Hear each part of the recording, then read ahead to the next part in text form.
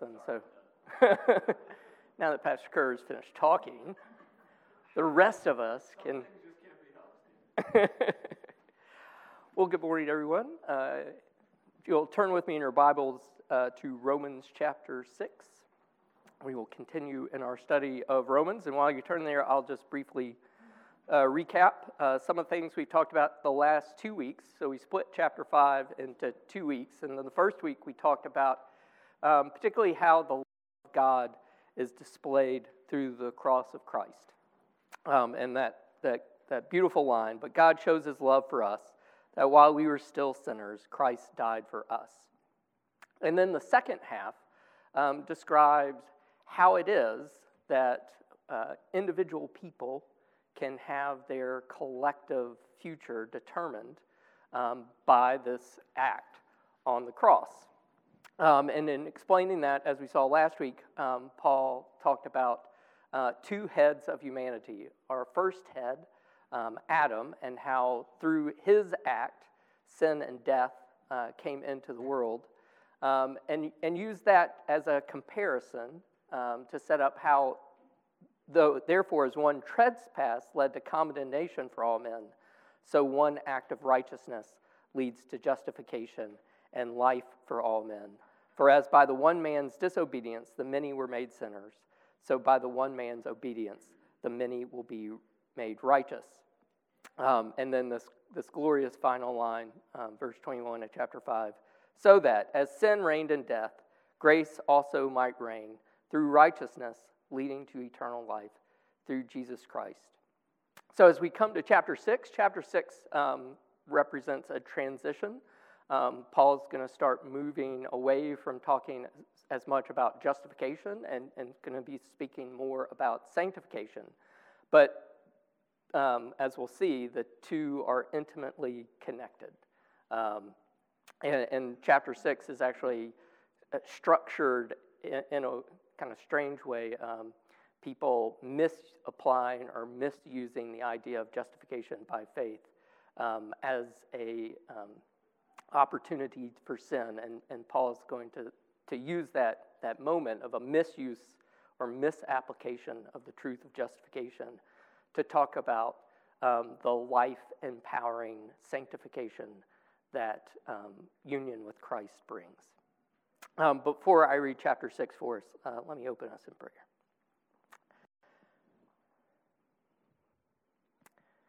Gracious God, Father, Son, and Holy Spirit, we do thank you for your sovereign work on the cross, and that through the work of Christ that we have this certain future of eternal life by virtue of our union with Christ affected by your Holy Spirit. Lord, we thank you for how you have given us new life and given us a relationship with you, or as the hymnist sings, given us an interest in Christ's blood.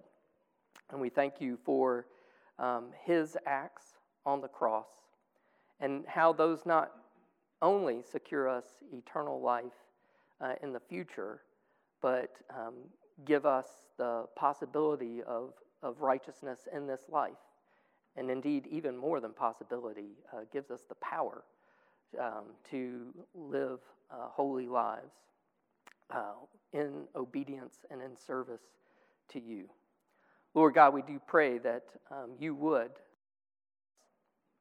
to escape our old self, the self that was crucified on the cross with Christ, and put on a new life of obedience to him by your Spirit. Lord, we do thank you for the words of Paul, your words through him.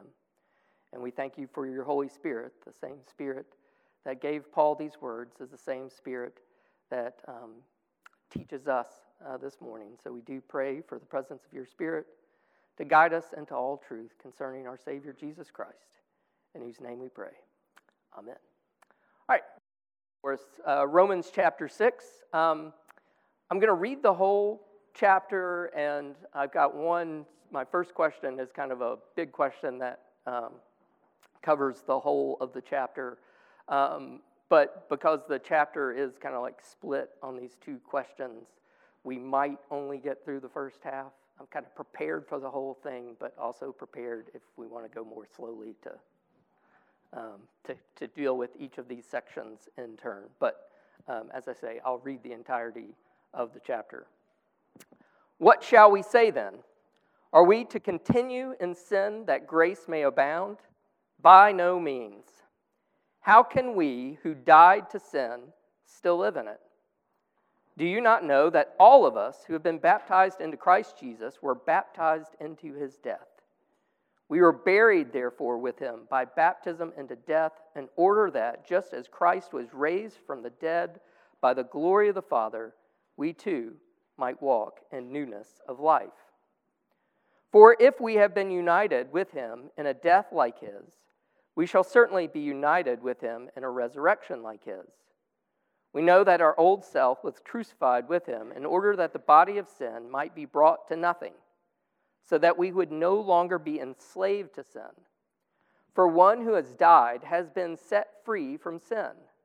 Now, if we have died with Christ, we believe that we will also live with him. We know that Christ, being raised from the dead, will never die again. Death no longer has dominion over him. For the death he died to sin once for all. But the life he lives to God.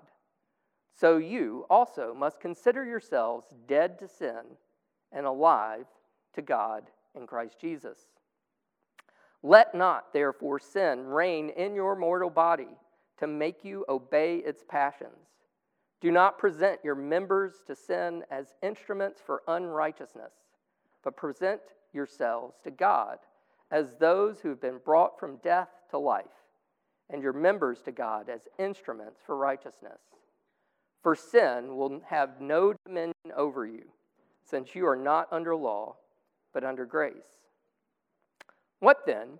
Are we to sin because we are not under law, but under grace? By no means. Do you not know that if you present yourselves to anyone as obedient slaves, you are slaves of the one to whom you obey, either of sin, which leads to death, or of obedience, which leads to life? But thanks be to God that you who were once slaves of sin have become obedient from the heart to the standard of teaching to which you were committed, and have been set free from sin, having been set free from sin, have become slaves of righteousness. I am speaking in human terms because of your natural limitations. For just as you once presented your members as slaves to impurity and to lawlessness, leading to more lawlessness, so now present your members as slaves to righteousness, leading to sanctification. For when you were slaves of sin, you were free in regard to righteousness. But what fruit were you getting at that time from the things of which you are now ashamed? For the end of those things is death. But now that you have been set free from sin and have become slaves of God, the fruit you get leads to sanctification and its end, eternal life. For the wages of sin is death, but the free gift of God is eternal life in Christ Jesus our Lord. Thus far, the reading of God's holy word. May he bless it as we speak of it together this morning.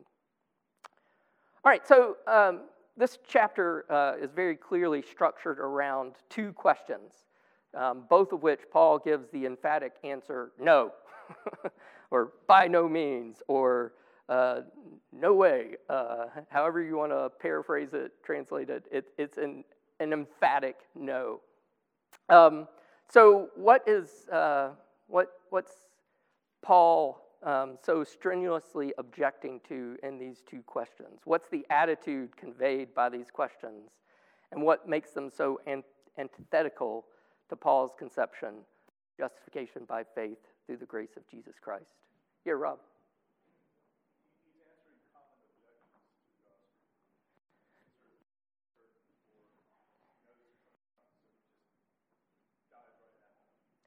Okay, so in one sense, and maybe not objections, but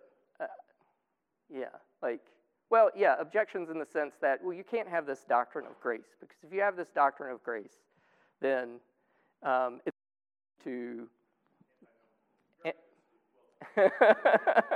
it's going to lead to anti-Nazism. It's going to lead to licentiousness. It's kind of the idea, in education circles, like if you get rid of grades, people will stop doing the work, and it's that kind of idea that, well, no, and we'll see, as Paul says, if the grace has really taken effect, the person will have a different attitude toward obedience. They're not doing it just because they're being watched. They're doing it because their heart has been changed. Good. What else might we say about the attitude conveyed by these two questions? So, as Rob says, it's these objections to the gospel as he's presented it. What else might we say about the attitude conveyed by why separate them? Is something being different implied by each question? Yeah, Ronnie. So I was looking at verse 15. So he's been presenting an argument that if there was no law, then there wouldn't be any measure to your sin. But he's saying there is a law, and so you are judged by what you do because there is a law. Yeah, as we look at the two questions, the first one is saying you've been set free from sin. It's not, it doesn't have dominion over you anymore. So to have the attitude, less sin so grace can abound. This was actually the Russian monk Rasputin. This was actually his theology. I can go out and sin more and more and more, because the more I sin, it gives me more opportunities to repent, and grace can abound. And that is the complete, that's what Paul's pulling his hair out. No, you've been freed from that. Sin doesn't have any dominion over you. But then the flip side of that with the second question is that doesn't mean we're now, because we're free from sin, we've become autonomous human beings. No, because sin doesn't have lordship over you anymore, but God does. You've switched your masters, and that's why he has this analogy that he apologizes for in a little, or in one place, that you're slaves. And he's using slavery here because slavery is that kind of total obedience to one's master. And so just because we're no longer enslaved to sin doesn't mean we're now in a masterless position. So as we think of what's the flip from one question to the other, it's kind of like two different forms of antinomianism or licentiousness. This first one, it has this wrong idea that because we're under grace, we can go do whatever we want. That we should keep sinning more and more so grace can abound, kind of reflecting on the end of chapter 5. Well, if grace abounds because because the law came to increase the trespass, then let's sin a lot. And he's like, no. And then the second one, well, if we've been set free, that means we can do whatever we want. No. Good. What else might we say about the two structuring questions as a whole before we dig into them individually? Are these, Rob framed them as objections. Are these attitudes or objections that you've encountered in talking to people? At the risk of kind of rephrasing this a little bit, it seems I would call them perversions. Where these questions are pointing out the fact that sin, the focus and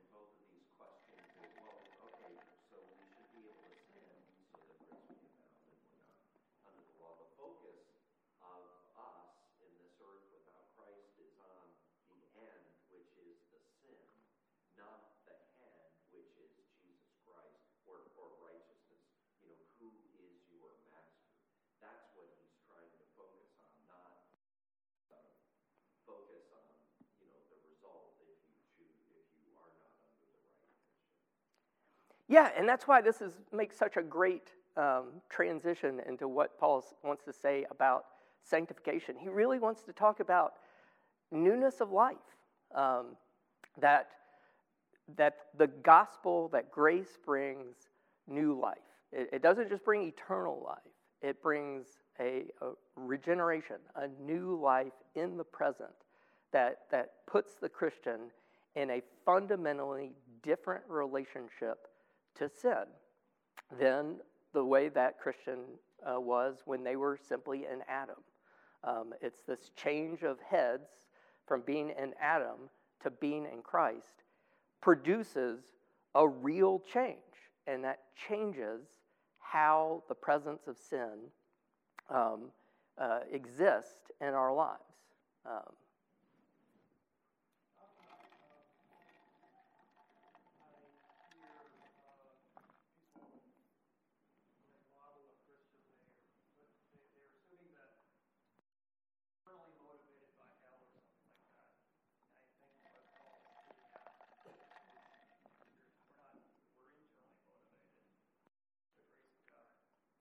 Yeah, that we're not doing the law, performing laws, works of the law from slavish obedience to the law, but we're doing it in response to the gracious gift of the gospel. And in many ways, verse 23 is the culminating point of this. For the wages of sin is death, but the free gift of God is eternal life in Christ Jesus our Lord. So it's our obedience is coming in response to the free gift of God. It's not coming, as we saw in terms talking about last week.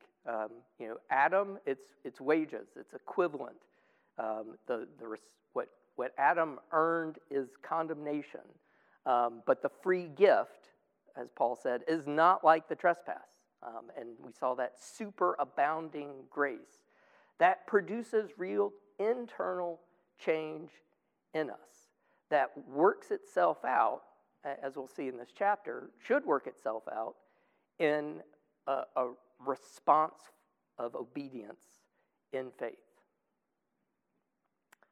Good. Anything else we want to say about the big picture before we dig into the first one?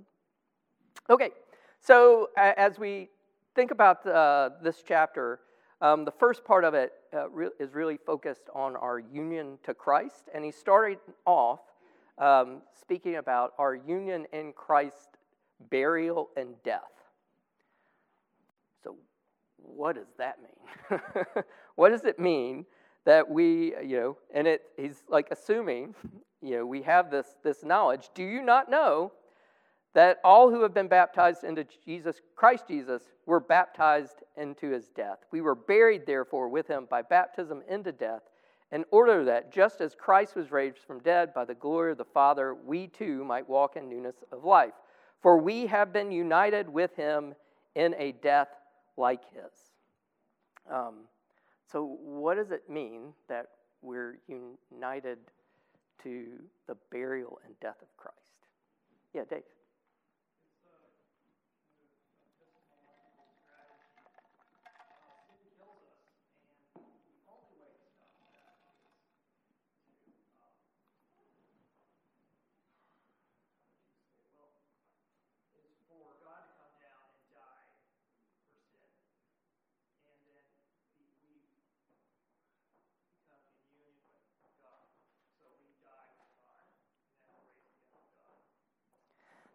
So again, it's going back to this principle he established in chapter 5. Like, again, it's how these two chapters really do kind of flow from one another.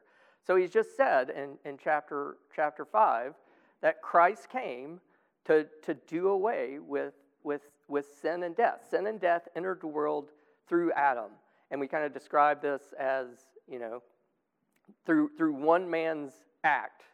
And it could be like, as Brian used the example, like the drunk guy in the car accident, like one momentary stupid act has done a tremendous amount of damage that takes super work to undo. Or my analogy was like, if I put salt when I wasn't supposed to put salt into the flour. I guess I could theoretically like go grain by grain and remove the salt, but like the one instantaneous stupid act takes enormous power to undo. And so that there is a real power in the death of Christ, that his death, as we see, and John picks this up in Revelation, his death leads to the end of death. Like when we get to Revelation, after the final resurrection, death itself is done away with, John tells us. His death is doing away with the presence of sin. Like it is this historical redemptive moment that this new era is being unleashed to the point where we'll get to the in our perfected transformed bodies, we will no longer be able to sin, and it's because of our union with Christ in his death that we experience the death of death and the death of sin. Good. What else? Say it means to be buried with Christ. Yeah, Bill. I think that, of course, going into the water you can think of as drowning or dying. But Galatians 2:20 hits it, I think. I have been crucified with Christ. I no longer live, but Christ who lives in me.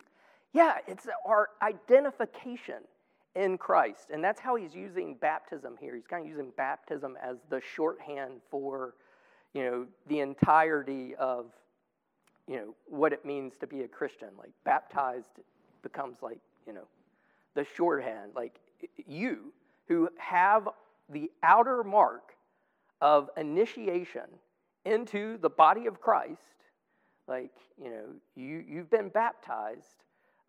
Don't you know you've been baptized into his death?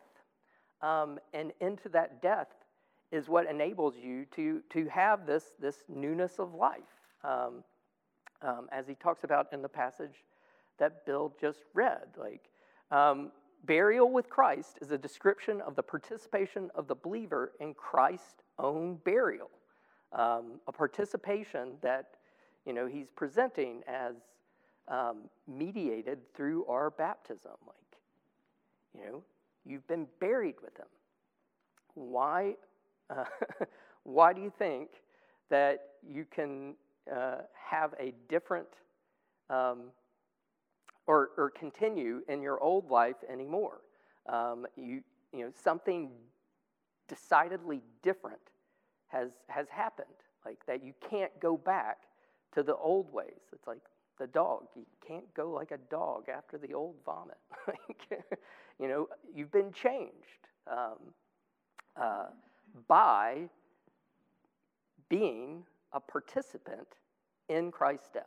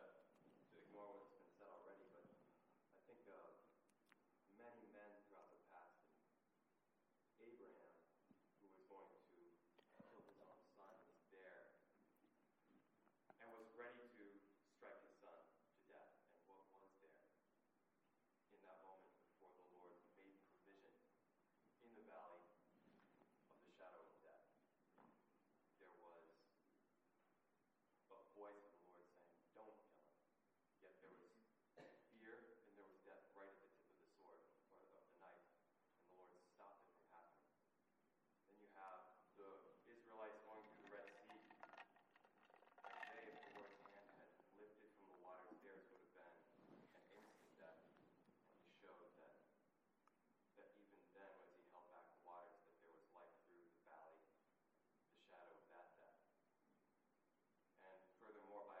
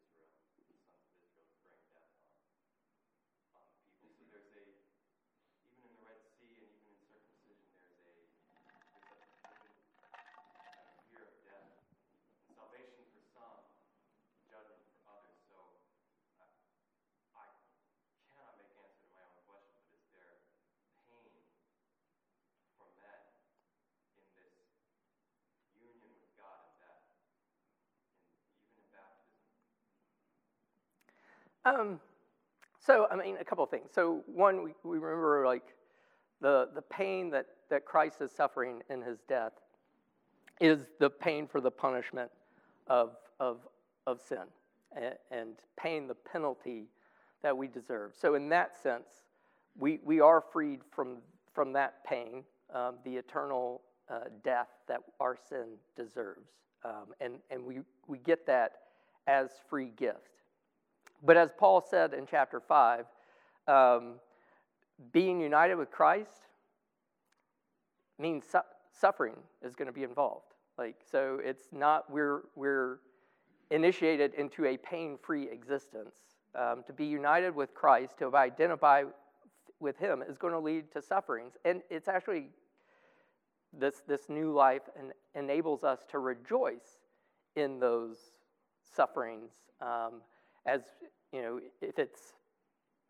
if we're suffering as a result in life of paying the earthly penalty for sin, then we rejoice in that, you know, sin is being excised from us by experiencing that punishment. What he's getting to here, though, I think, is the idea, like, this is one of the, you've probably all heard the phrase that in Paul, you know, the indicative leads to the imperative. Like, Paul presents the theology, the indicative, the truth, the statement of fact. And then that leads to imperative, do something. And that's the pattern we have in this chapter. So he's giving us this description of our union with Christ in his death, the imperatives, what that means. Christ died, died this death. He, that the body of sin might be brought to nothing. So the first part is all about what Christ did. And then the second part, the imperative, so you also must consider yourselves dead to sin and alive to God in Christ Jesus. Let not sin, therefore, reign in your mortal body to make you obey its passions. Do not present your members to sin as instruments for unrighteousness.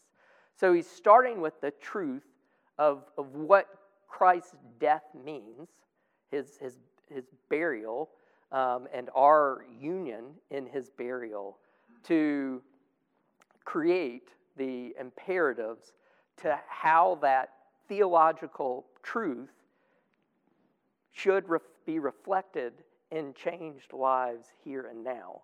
I like the way Calvin says this, and this is actually from his Institutes, the section when he's talking about the benefits of baptism. Calvin, another benefit of baptism is that it shows us our mortification in Christ and new life in him. Know ye not, says the apostle, that as many of us were baptized into Jesus Christ, were baptized into his death? Therefore we are buried with him by baptism into death, that we should walk in newness of life. By these words, he not only exhorts us to imitation of Christ, as if he had said that we are admonished by baptism in like manner as Christ died, to die to our lust, and as he rose, to rise to righteousness. But he traces the matter much higher, that Christ, by baptism, has made us partakers of his death, engrafting us into it. And as the twig derives substance and nourishment from the root to which it is attached, so those who receive baptism with true faith truly feel the efficacy of Christ's death and the mortification of their flesh and the efficacy of his resurrection and the quickening of the Spirit. On this, he founds his exhortation that if we are Christians, we should be dead unto sin and alive unto righteousness. So it's this idea, to go back to your question, John, it's this idea that because of our connection and union with Christ's death, our work is to be putting sin to death in our mortal lives. And it's the idea, I like the way Tim Keller was the first person who I heard this from, and then I found it like in multiple places this past week. So it's a more common idea, but I'll give Keller credit since he's the first one I heard it from. But the idea of like having the dominion of sin being defeated is like think if you're a populace ruled by some oppressive enemy that has completely dominated and controlled your lives, like, think Big Brother from 1984 or something like that. So you're under the reign, the dominion of this oppressive enemy.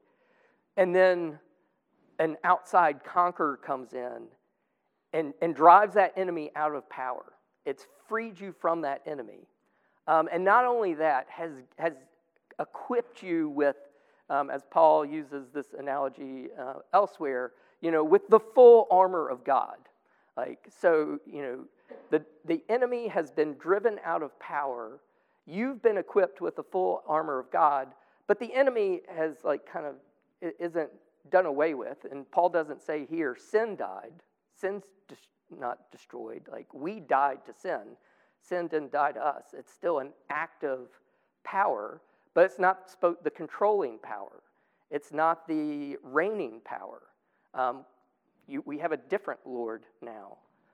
And that Lord has equipped us with weapons in which we can fight against sin in this mortal life.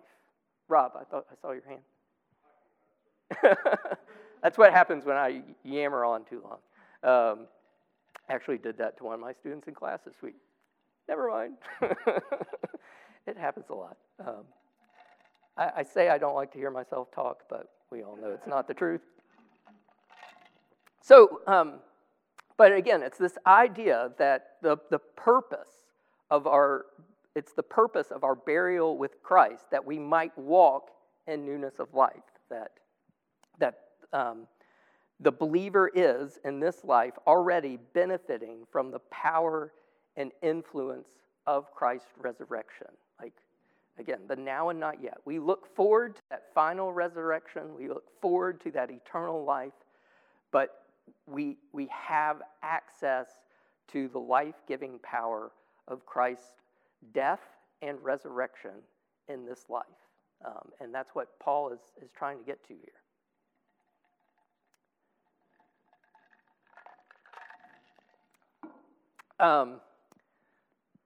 So how does, to lead to my next question, so how does our dying with Christ equip us to live holy lives in this still sinful world? So sin's still around, still present.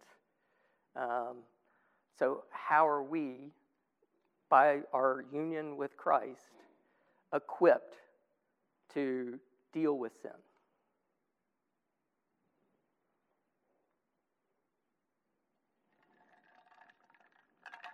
Yeah, Ron. I'm looking at verse 11.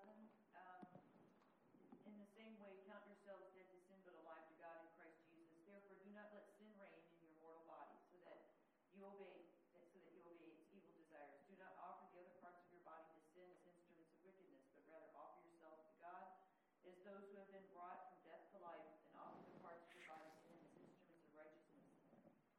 So that tells us what we need to do. Focus on. Don't sin and give into your evil desires, but focus on God and serving Him. Yeah, again, it's a regime change has taken place. So don't act like the old regime is still in place. Augustine and then medieval theologians after him would talk about sin as habitus. And you can hear in that Latin word habit. And it's that idea that in our lives we've become habituated to the presence of sin. We've gotten used to it. We've grown accustomed to it. And what the gospel does is it brings in a power now to see what we once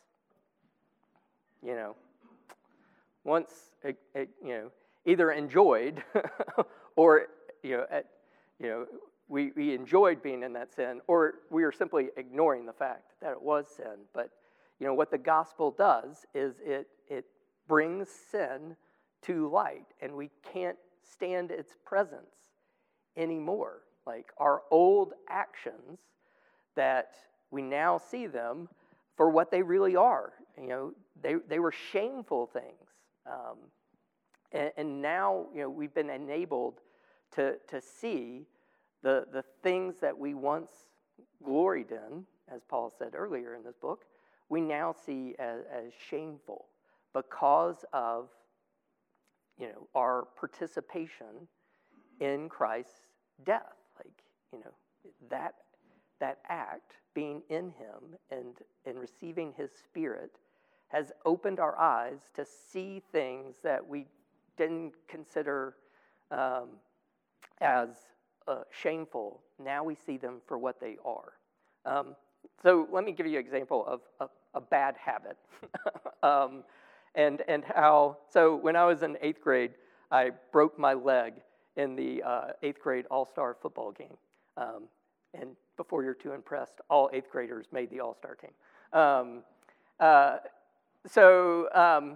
So most of my 8th grade year, I had a cast on my leg that you know, literally covered the entirety of my right leg. And because of that, I got to prop my foot up. So at first, you know, because I couldn't sit in a school desk with with this big, giant, 3-foot-long cast on my leg. So I got to prop my foot up. And then because you know, even when the cast came off, my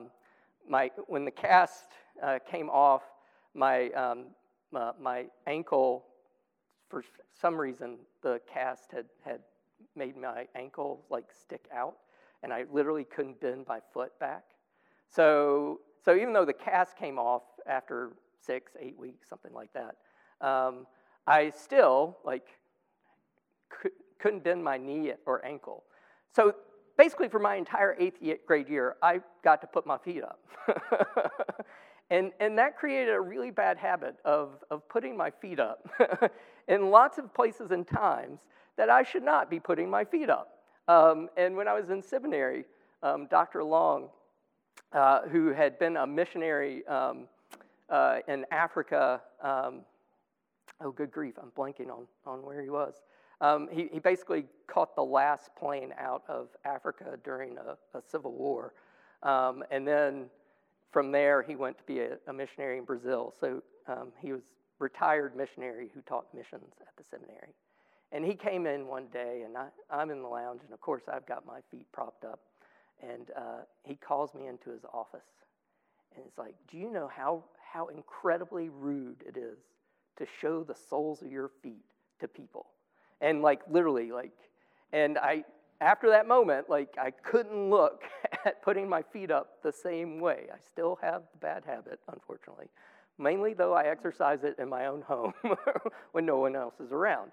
But it's that idea, you need this changed relationship to take things you used to do to see them in a new light. And that, by our union with Christ, that's part of what's being done. It's the power's been broken, and power has been given. And so why are you going to continue to live in the old habit when a new model has been put before you, the model of Christ, who we're called to imitate in our union with him here? Another example of this, living an old life, contrary to current realities, my parents lived in Alaska when they were first married. My dad was stationed in the Army, and so he was stationed in Anchorage. And there was this woman, and they have this scrapbook. So this is how I found out the story, the scrapbook of their time in Anchorage. And there's this woman who would go around basically getting food out of the garbage cans, and everybody assumed that this was just this poor homeless woman, wandering the streets of Anchorage. Well, there's a newspaper clipping of her death in my parents' scrapbook. Turns out she was a multimillionaire, but she was living as basically a homeless person. Like, and that's that idea, like, you're a multimillionaire. Like, why are you going to continue to live as if you had nothing when, God has given you this grace and power to live differently now?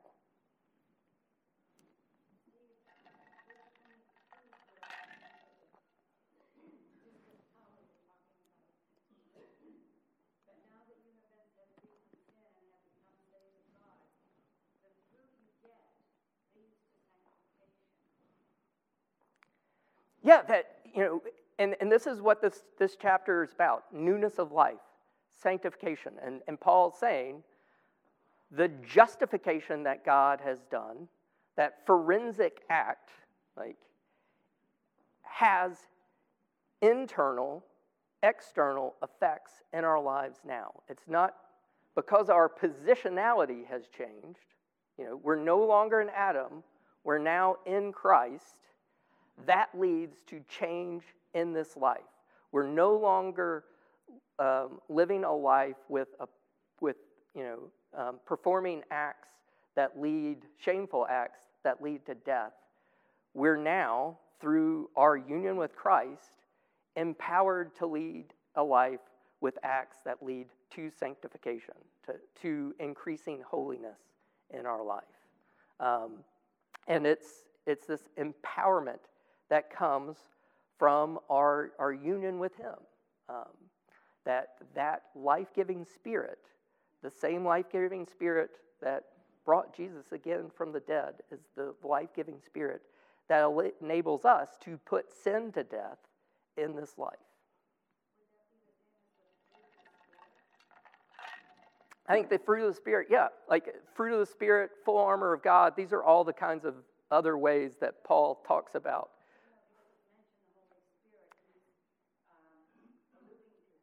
Right, he's getting there. Like, so again, like, this is the beginning of a section on sanctification. When we get to chapter 8, we're getting to the empowerment of the Spirit. But here he's starting with union with Christ.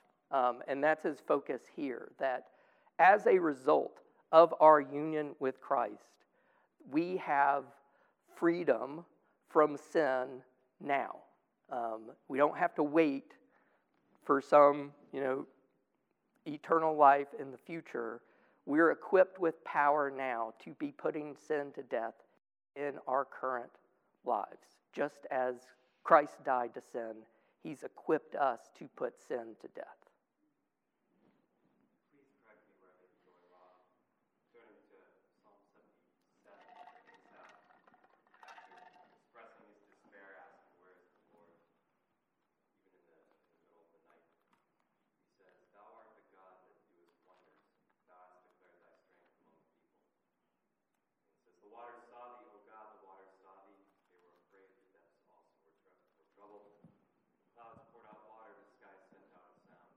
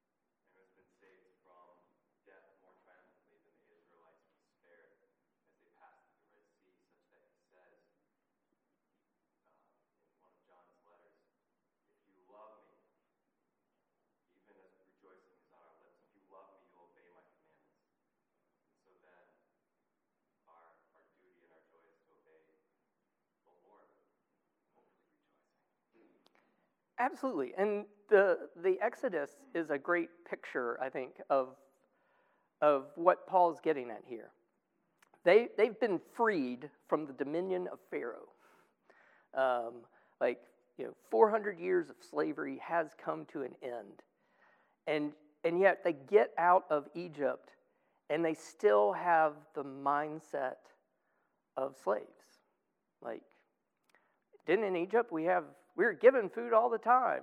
We had whatever we wanted anytime we wanted it. Like, it's like and that's part of what Paul is getting at here, is we have to, continually look at the cross of Christ, because when we turn away, when we forget that, then our temptation is to again, slide back into the old habits, to slide back into this mindset of slavery, even though we've been freed from it. And this often happens, like when you study the history of peoples who had been enslaved, who are subsequently freed, like they can't get used to the new life. Like their whole life has been spent under the authority of someone else. And now their freedom, like they've been conditioned to think that way. And that's what Paul, I think, is saying here about being conditioned to think of sin either as something good or something indifferent,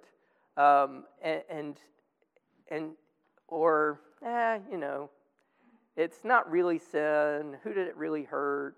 Like, there are all kinds of ways. We're really good at finding excuses for our sinfulness.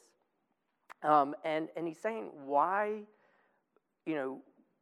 because of the reality of what Jesus Christ did on the cross for you, those sins are united to him in that cross. Like, why are you going to persist in those things? And as you're looking at the cross and keep thinking about, my sin caused his pain. Again, lots of hymns and lines are coming. It's my sins that nailed him to the tree. Like, it's that idea. Like, and with the Exodus, that's why throughout the Old Testament, remember. Like, Joshua. I love in Joshua, they're building memorials all over the place. Put a pile of rocks here. Put an altar up on that mountain. Because when you see those things, you're supposed to see those visible signs and remember the delivering work of God on your behalf.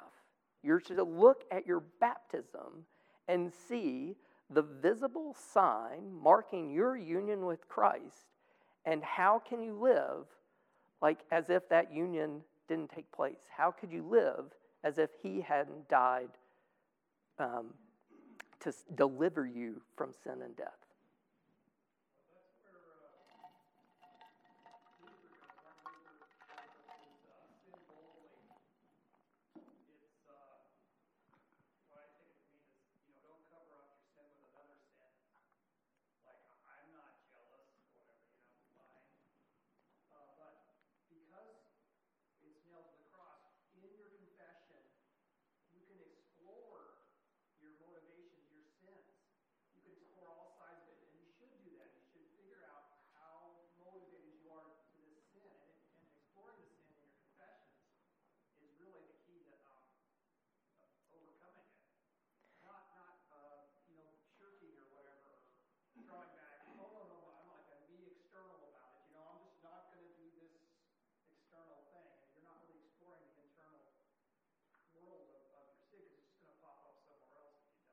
Yeah, it's my friend and campus intern. He once used the illustration of like our life is like one continual game of whack-a-mole. So if you ever played the game, like the mole packs up, you got to whack it, and pops up over here, and it's like you have to constantly, it's a constant process of mortifying sin, putting sin to death, as the Puritans talked about it. And with that, like I use this, and I've used this illustration before, so forgive me, but it's the idea, like, the more the grace of God shines in your light, the more you see the filth of sin in your life. Like, and it's that idea, like when that light shines in there, like, if I vacuum my house in the dark, then turn on, a lamp light, I vacuum again, and then the sunlight comes in, and I see more. Like and then I go get my LED spotlight, and like, and then I get a microscope. Like, the more light that's shed on your life, the more of your sin and sinfulness you see, and the more that should turn you back to the cross of Christ. Like, again, it's, as Paul's going to be saying, this isn't a battle that we're fighting. Our sanctification is rooted in the work of Christ. Like, our union with Christ is the mechanism for which righteousness flows into our lives. So it's not, he's freed us and now go on your own. No, as he says, like, he's freed us from sin, but he's made us slaves to righteousness, slaves to obedience. Like, we have a new master, and he's presenting humanity is, just like he did in chapter 5, you're either in Adam or you're in Christ. Like, that's it. Like, one or the other. In Adam, death. In Christ, life. Here, you've got two masters. Slavery or sin is your Lord, and the fruit of that is death. Or Christ is your Lord, and the lordship of Christ brings life. So it's telling us that our actions should reflect the changes that God is working in us.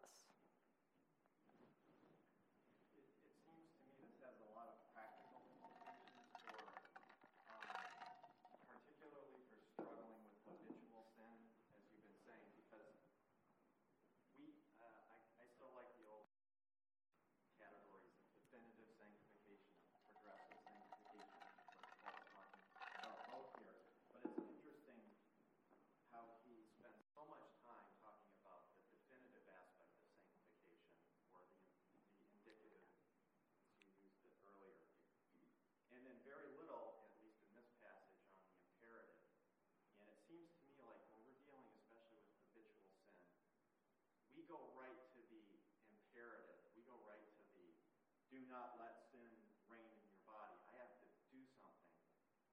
And I think I was reminded of, I think it's Francis Schaeffer who calls that will worship. Like, I'm going to overcome sin by the power of my own will. And we don't ever, we often, I think, neglect to think about the definitive aspect of it. And it's instructive how much time Paul spends on that part of it.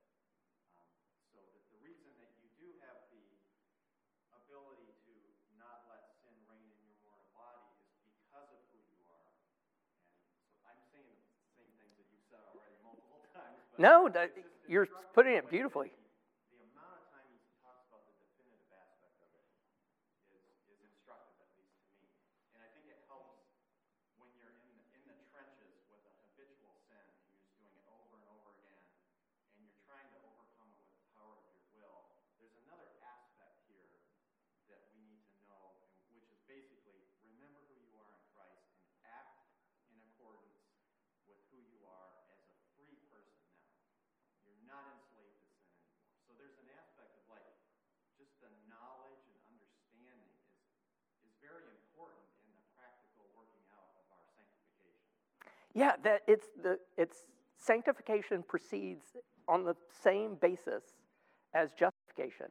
It's coming as gift. It's coming through the work of God's grace, and sanctification just like justification is rooted in the cross, like the penalty phase is of our sin is done away with the cross. The guilt of our sin, the penalty our sin deserves, the cross takes all that away. But it does more than that. Paul is saying it's not just that we've been justified.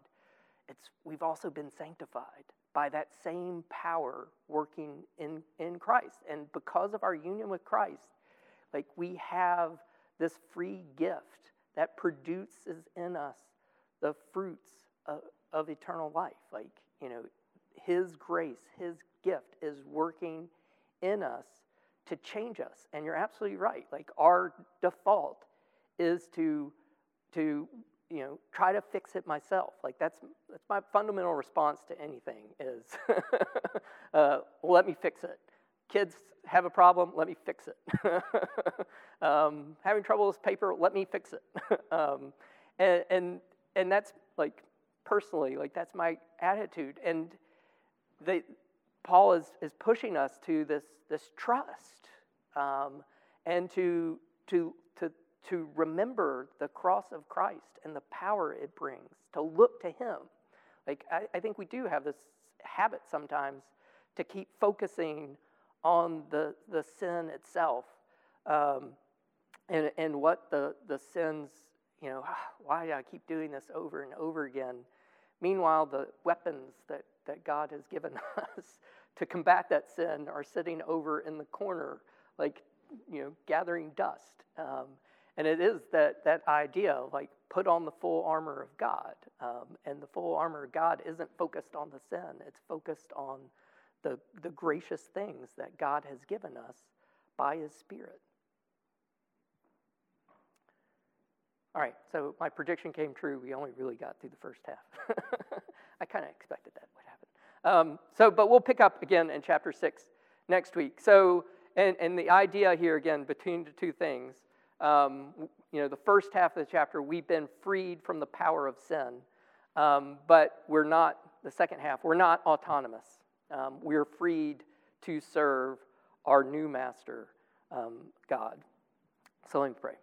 Gracious God, we do thank you for your work on the cross, how by your death on the cross, you made us holy in the Father's sight, and we can never be more holy than the way you already see us. But we thank you also that you have given us weapons and given us the power by our union with Christ in His death and resurrection to be free from sin in this life and to fight against it. And we ask that you would help us to remember you and to remember your commands, to remember the weapons that you've given us so that we can be combating the sin in our lives as a result of the faith and the grace you've given us. That we do so out of this desire to give you thanks for the gift you've given us, and to see things the way that you see them. That things that we once gloried in, we now see shameful, because we see them through the new eyes that you've given us.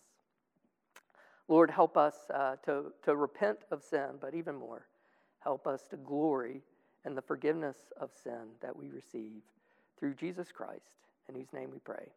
Amen.